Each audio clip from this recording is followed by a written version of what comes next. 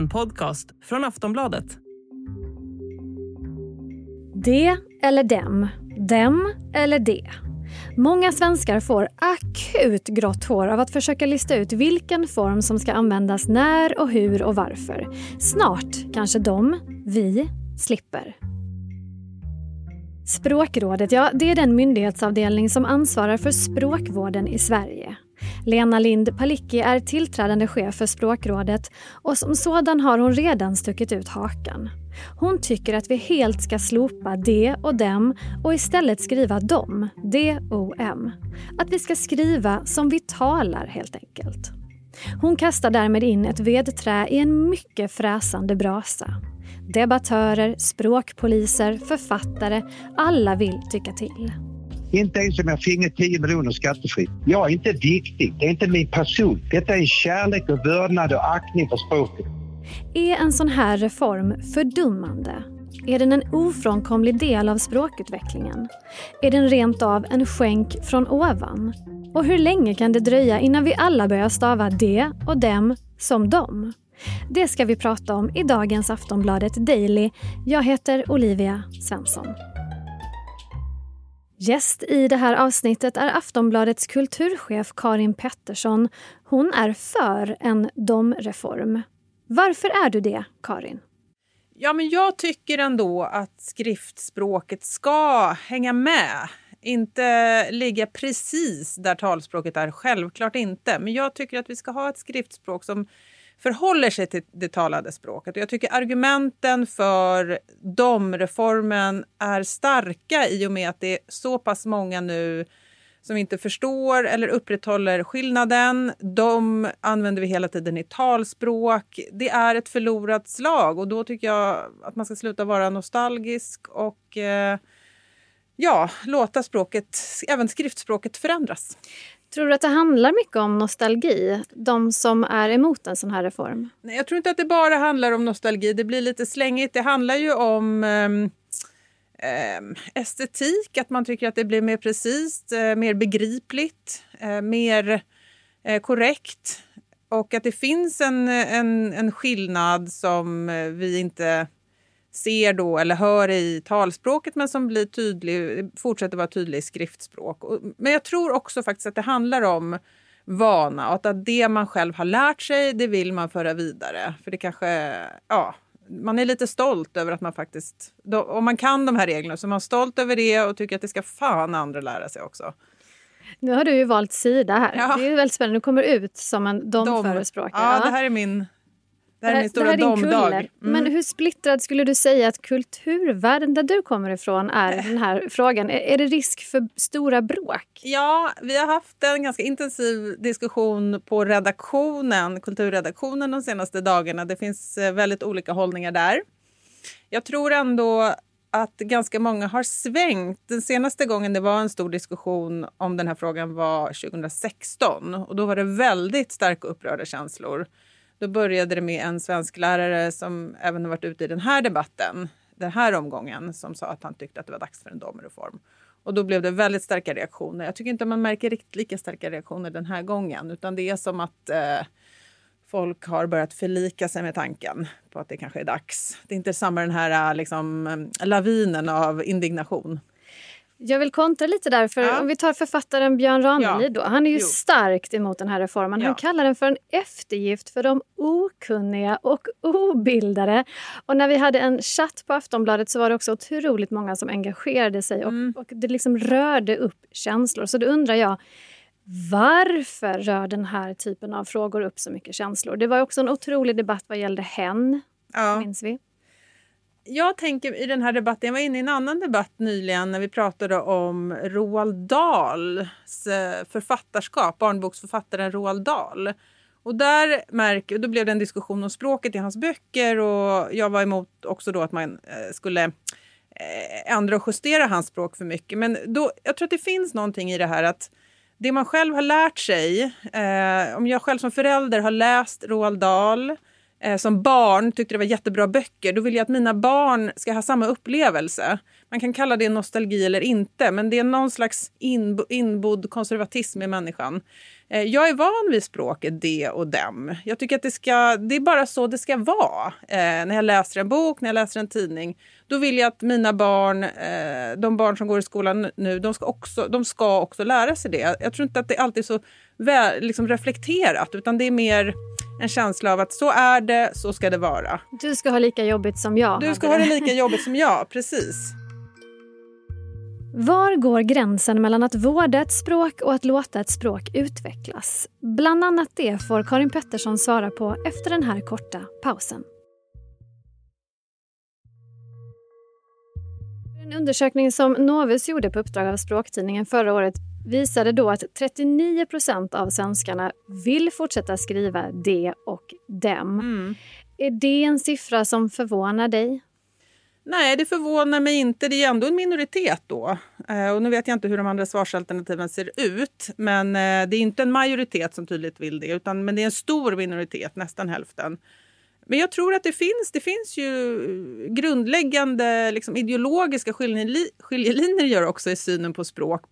Både hos språkforskare och hos allmänheten. En del vill att det skriftliga språket ska spegla också bakåt i historien.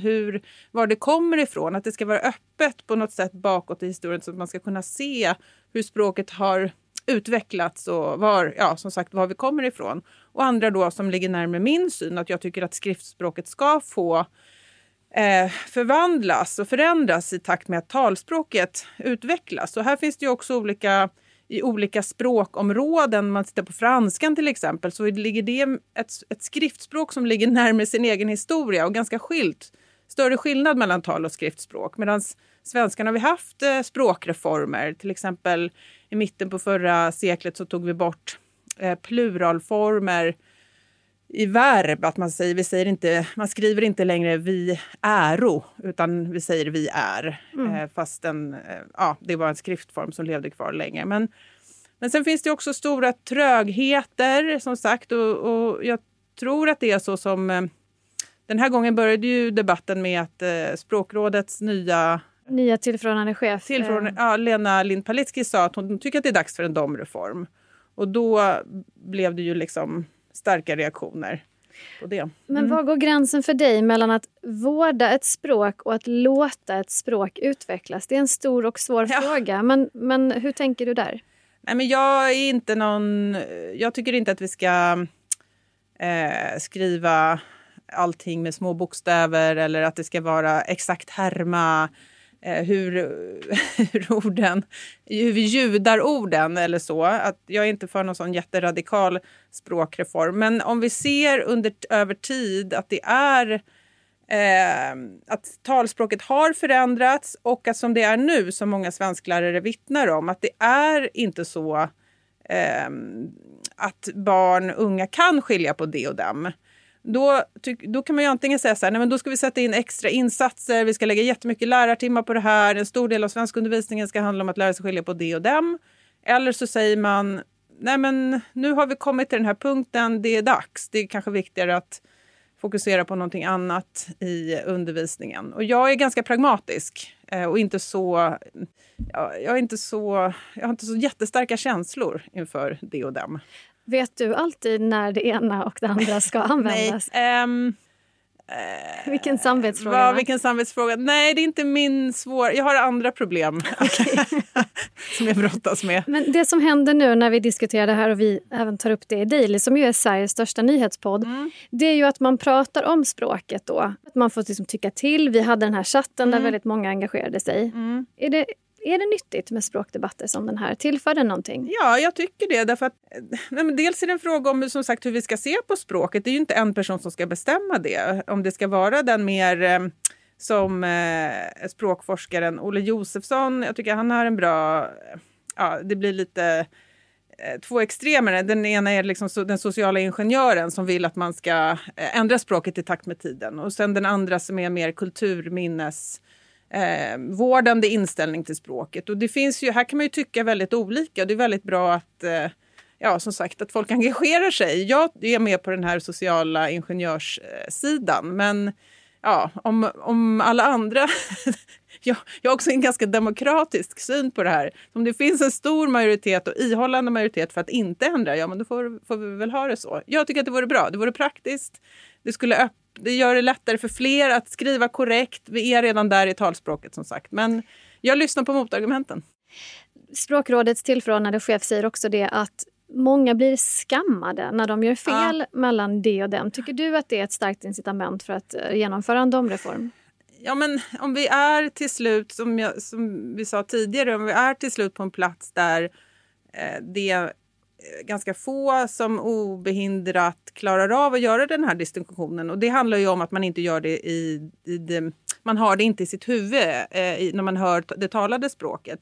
Då kan jag tycka att det blir nästan en makt... en härskarteknik som en minoritet då kan utöva för att förtrycka en majoritet som inte klarar av det. Okej, nu blir det väldigt drastiskt här.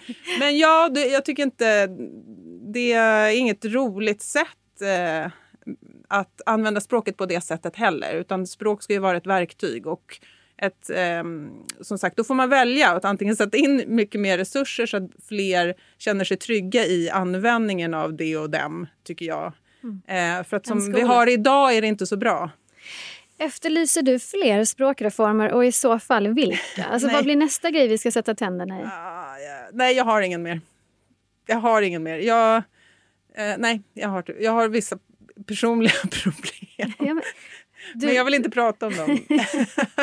Och det är inget som jag vill lägga på hela svenska folket. Att andra ska behöva...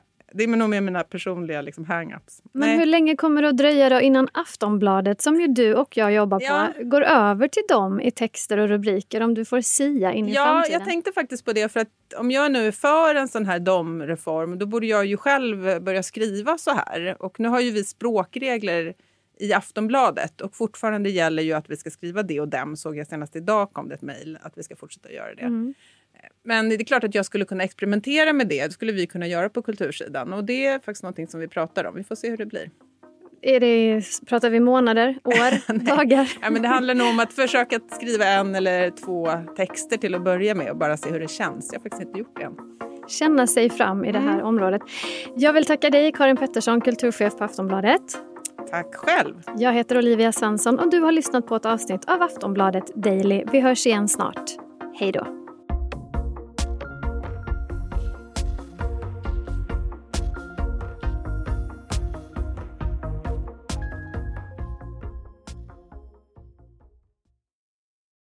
Du har lyssnat på en podcast från Aftonbladet. Ansvarig utgivare är Lena K. Samuelsson.